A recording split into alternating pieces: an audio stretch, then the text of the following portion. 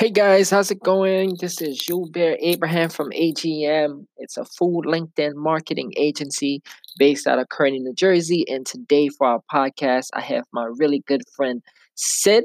So, just to give you a little background on Sid, he is a commercial lending professional with over 10 years of experience working with middle market businesses, helping them grow, helping them with efficiency strategies. Prior to that, he used to help his family run a food business for 6 years. So not only is he in lending, but also has the small business mind because he used to work in his family business. He's an active networker, dedicates time to the business and social community. He also runs a really cool networking group called Switch. He co-chaired Corporate Growth and Award Committee for the Association of Corporate Growth of New Jersey, and he is a board member with the Boys and Girls Club of Union County. He holds an MBA from Quinnipiac University and a Bachelor in Accounting from Berkeley College. Sid is a good friend of mine. He's awesome, tons of knowledge on financing, and especially raising capital for your business. So check out this episode and subscribe and like our channel. Have a great day. Welcome to Small Biz Tips with My Connections with your host, Gilbert Abraham, where he invites successful six-figure or seven-figure entrepreneurs on the show to share their journey, their failure, their lessons, and tips that can help and inspire up-and-coming entrepreneurs. Hey guys, this is Gilbert Abraham. I'm here today with one of my favorite connections, Sid, and he's going to be telling us more about the banking world, raising capital, all that good stuff. So thanks again for coming to our podcast today. Look out for some amazing content from us, and let's get started. How's it going, man? Hey, very well, thank you. Good. So tell me, Sid,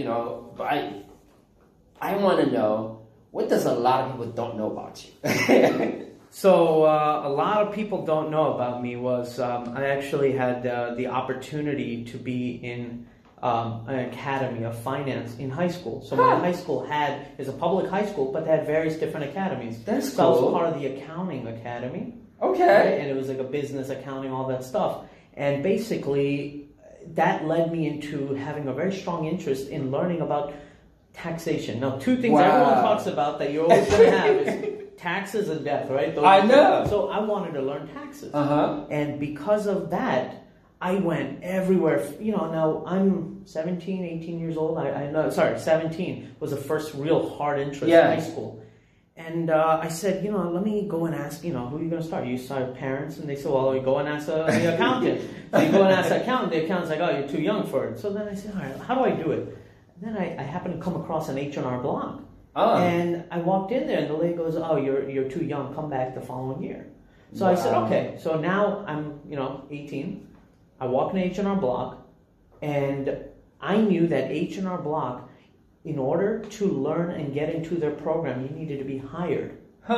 So I walked into one of them, and I said, I would like a job for the coming year. And they said, okay, and, resume and academy and finance, all that stuff.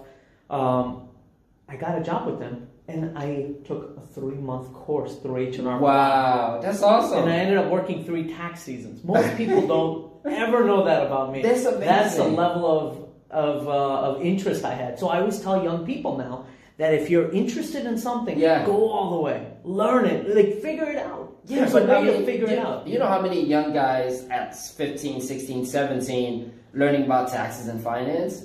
Yeah. Very little. Yeah, it's the way I'm wired. Let's put it this way. So I know you're in banking. Tell us more. How'd you go from H&R Block to banking and finance? How'd you get into all that? So it's actually probably one of my most interesting stories because I was actually a couple weeks away from taking the Becker CPA class. Okay. And that's the class that trains you to become to go for your CPA certification, Certified Public Accounting Certification. And I got the opportunity to intern at Merrill Lynch. Okay. And another one where it was an unpaid internship. Volunteering. That's important. Unpaid internship. But it drove me to want to learn the concept of trading and then banking and all sorts of stuff. And literally that internship changed the way I viewed it. And I literally left Becker's and I went straight into banking from that point on. Wow. So that one thing one thing changed my life. That's awesome. You know, and it was, the first couple of weeks of that internship was just go and file and get coffee and basic stuff. But over the time, you that environment that you're in, it just changes you as a person. And you start learning, right. Get the processes. You're like, oh, you can do this, you can do that. And I'm sure you made some mentors there too. Very much. And those are the people that then initiated my kind of success overall. That's awesome. So I know you work with a lot of small business owners, right? And tell us more about that. You know, like if I'm a small business owner, which I am, and let's say, you know, I'm looking to get some type of capital for my business. Mm-hmm. You know, it could be extremely hard. Yeah, there's a lot of different programs. Tell us more about that. Yeah, so as a small business owner, I first and foremost want to respect a lot of the small business owners and any business owner in general, entrepreneur and so forth, because before banking, along the way of getting there, I was part of a family business. So I was almost a business owner myself, right? So I did a lot of the back-end work for my dad's food business. That's so awesome. I respect that a lot. And when I meet them, I'm thinking things from their point of view. And capital is definitely a conversation. So, you know, I always tell business owners, the first thing you need to do when you're just initially thinking about the concept of capital is design a plan as to what you need the capital for.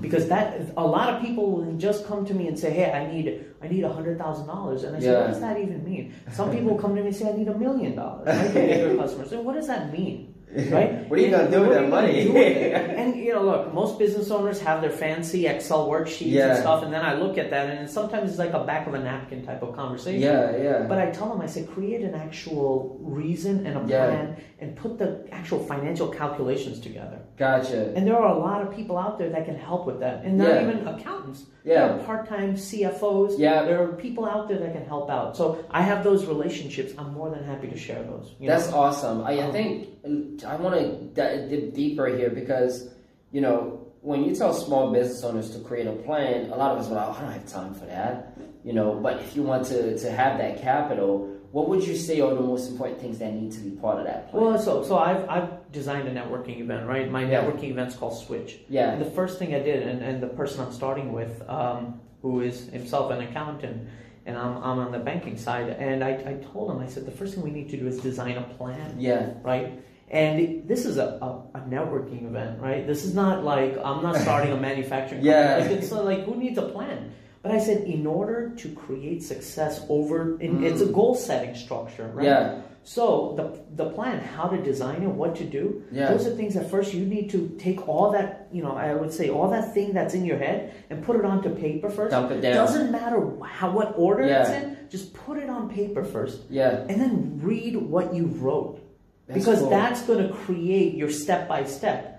And you know, an individual that I follow, John Henry, who I know pretty well from Viceland. The show. John is awesome. He talks about creating plans, and he made this quite an interesting comment talking about creating a 2-year plan and then creating a 50-year plan or 40-year plan. I'm sorry. And that's, I even dive it down to when you're starting at the ground level. You need to create monthly plans that leads into then quarterly plans and then leads into the long term. So if you're going after capital and you have that monthly plan on how the money will be spent, where the money will be spent. You know, it doesn't make it easier when you get in the door because a lot of people get discouraged around the credit side and, you know, I mean, no doubt, you know, you got to pull the money out of your own pockets first or some people in your community or whoever it is, you know. But the truth is, you know, when you go into any financial institution, may it be a bank or credit union or any other financial company or whatever, you know, they're going to tell you, okay, I need to see, you know, at a ground level, we need to see quarterly information, right? So like all your financial statements. And no doubt banks like to look at historical trends. But if you're at the ground level, you're going to have to, And so there are, of course, you know, there's SBA, right? The Small Business Administration loans that you can look into, right? As a more or less a startup. And then there are other, if you're in a specific type of an industry or niche, or you like, give it tech is fun, right? But now within tech, you're in food tech. Yeah. There are actually funds out there that invest, but it's when they call it investing, but they're ultimately giving you a loan. Yeah, of course, because you got to pay it back. Right, exactly. You know, and during the time that you pay it back, you're giving them some level of interest and potentially even some level of equity. Gotcha. And you know, a lot of owners, they say, "Well, I like to hold on to my equity." I said, "Well, listen, you might not have the opportunity to do that right now because you're so young in your cycle." But can they buy it back sometimes? Well, that's it. So there are structures that funds create that say, "Okay, listen, over a 3-year period, you have to give me, call it a 7% interest rate, right, on this monies, and I'll hold on to your company, maybe call it 10%. Gotcha. But after the 3rd year, we'll revisit this contract. Gotcha. And if we're not at that point, then we'll do it again. Or maybe this time I'm going to take over as the whatever fund." And I'm not saying private, you know, you don't need to go to a KKR or BlackRock. Those are big names. Yeah. They're just guys on the street. And you're talking about KKR or BlackRock. People that don't know, if you're small business owners, what are those organizations? Those are huge private equity funds, right? You know, but there are guys within any state, within any territory, that are creating small little funds that are, you know, basically gathering people like you and me's monies together, and they're figuring out how to invest the money. Gotcha. And not for nothing. I mean, you look at an Impossible Burger, right? That story. And an Impossible Burger, that was led by an investment group that created this idea, but it was the people that were at ground level, they didn't have the initial investments. Absolutely. So those are ideas that you have to think about. Let's say, you know, I'm a small business owner. I'm just getting started, hitting the ground running, and I know I need some capital. Yeah, I have customers, but at the same time, the demand, it's coming much faster than I expected. You know, where would you say that I start first? Do I go to my accountant first? Do I go to like an outsourced CFO? Do I come to a banker like yourself? Or how do I determine, or do I try to look at family and friend and credit card? So, you know, when you don't have really anything to hold, like anything that started, you know, no doubt SBA is definitely an avenue to consider. Gotcha.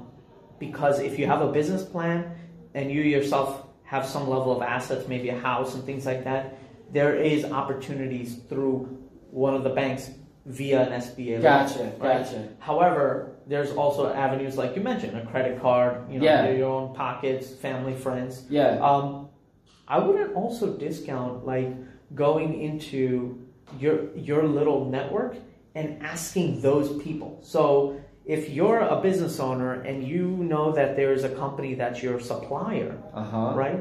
So you're buying something from your supplier. Now you tell your supplier that, "Sir or ma'am, I need XYZ and I'm willing to pay you back." You'd be shocked to see how many suppliers are willing to extend credit. Wow. So I know business owners that they tell me, "I don't need the bank rate because I'm getting my suppliers charging me 4%, where you might be charging me 6%. Because the suppliers got you on hook. They know that you're buying his product, but they're also extending you the credit. Yeah, it's kind of a loan, kind of, to make sure you, and then as long as you're making the payment back, then you're good. Exactly. Wow, that's huge. And so a lot of folks don't regularly think of those things because you might not be regularly in this space. And I could tell you, coming from a family business side, we, on the food space, when we needed to reach out to our suppliers, may that be like a food company or whatever that we purchased food from, and we needed, whatever, call it $20,000, $30,000. These are small dollars. You go to those people and say, "Hey, I need you to extend it over in a period of time. So I'm gonna sign a contract that say I'm gonna purchase $50,000 worth. Gotcha. Every time you make the delivery, you give me an additional period of time for me to pay it off." Pay it off. That's huge because that's also very creative. And also it's a level of alternative finance that most people regularly won't think about. I've been in banking now for over 10 years. Wow. Okay. So, and I've dealt with the companies that are at the ground level. Yeah. And my largest customer were at the level of like the Marriotts. So I've seen the whole scale of businesses. And my real sweet spot is just generally that $5 million revenue company that's kind of got already up and running. But I also, my average customer size is generally $5 million all the way up to about $250 million. So when I seen it at the ground level. Yeah. But then when you're really at that like core, like 2 years into the game, I help accelerate how you So now I'm curious, right? Because you have the company between the 0 to 100K, you have the 100K to $1 million, you have the million to 10 million. You know, if you're working with a lot of companies in the 5 million mark, what are some of the challenges that you've seen that they're struggling with? Their struggle is generally tied, because what you just explained, that level. Yeah. Right? So when you're from 0 to call it 100, right? That's your initial kicker. Yeah. Right? But once you're at 100, now you're aiming for 500 to $1 million. Yeah. Now you hit $1 million. Actually, generally, I see companies from $1 million, they want to get to at least 3. Okay. And then from 3, it's straight to 10. So, but when you're like a 5 million, the challenge is revenue. It's really, that's the challenge. It's not necessarily capital, because at that point, generally, they have the cash flow moving. Yeah. But they want to grow their sales. Really? Because at that point, when you're at that level, you already have the infrastructure in place. And generally, that level, you already have the employees, you already have the computer system, you have everything in place. Now you're trying to get to that next level. Yeah. So it's the sales that I'm seeing first, but then how to back the sales. So let's just say they do get a huge contract. Yeah. Well, how do they have the operation to fulfill it? Yeah. That's when then the banker comes Gotcha. in. He's then create the strategy and say, hey, and a lot of people say, Sid, are we talking interest rate? Or are we talking term? And what do you mean by strategy? I said strategy means the holistic picture. Because I just recently, in recent success stories, I took a chemical company, a chemical distributor in New Jersey, out of a national bank. And basically, I developed out a strategy to pretty much free up almost $1.3 million of capital for them. Nice. Right? And they said, and that was day one. Day one, I freed it up.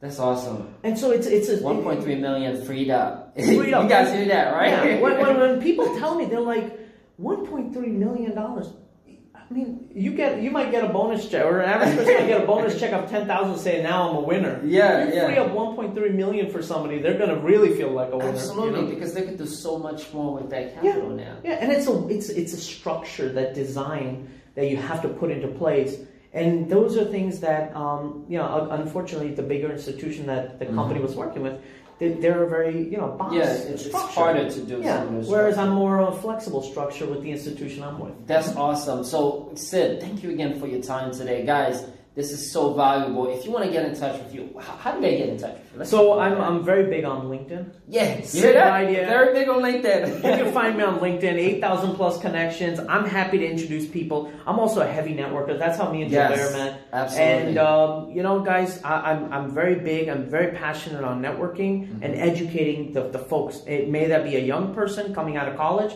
all the way to the 50, 60-year-old, and that's why I created Switch.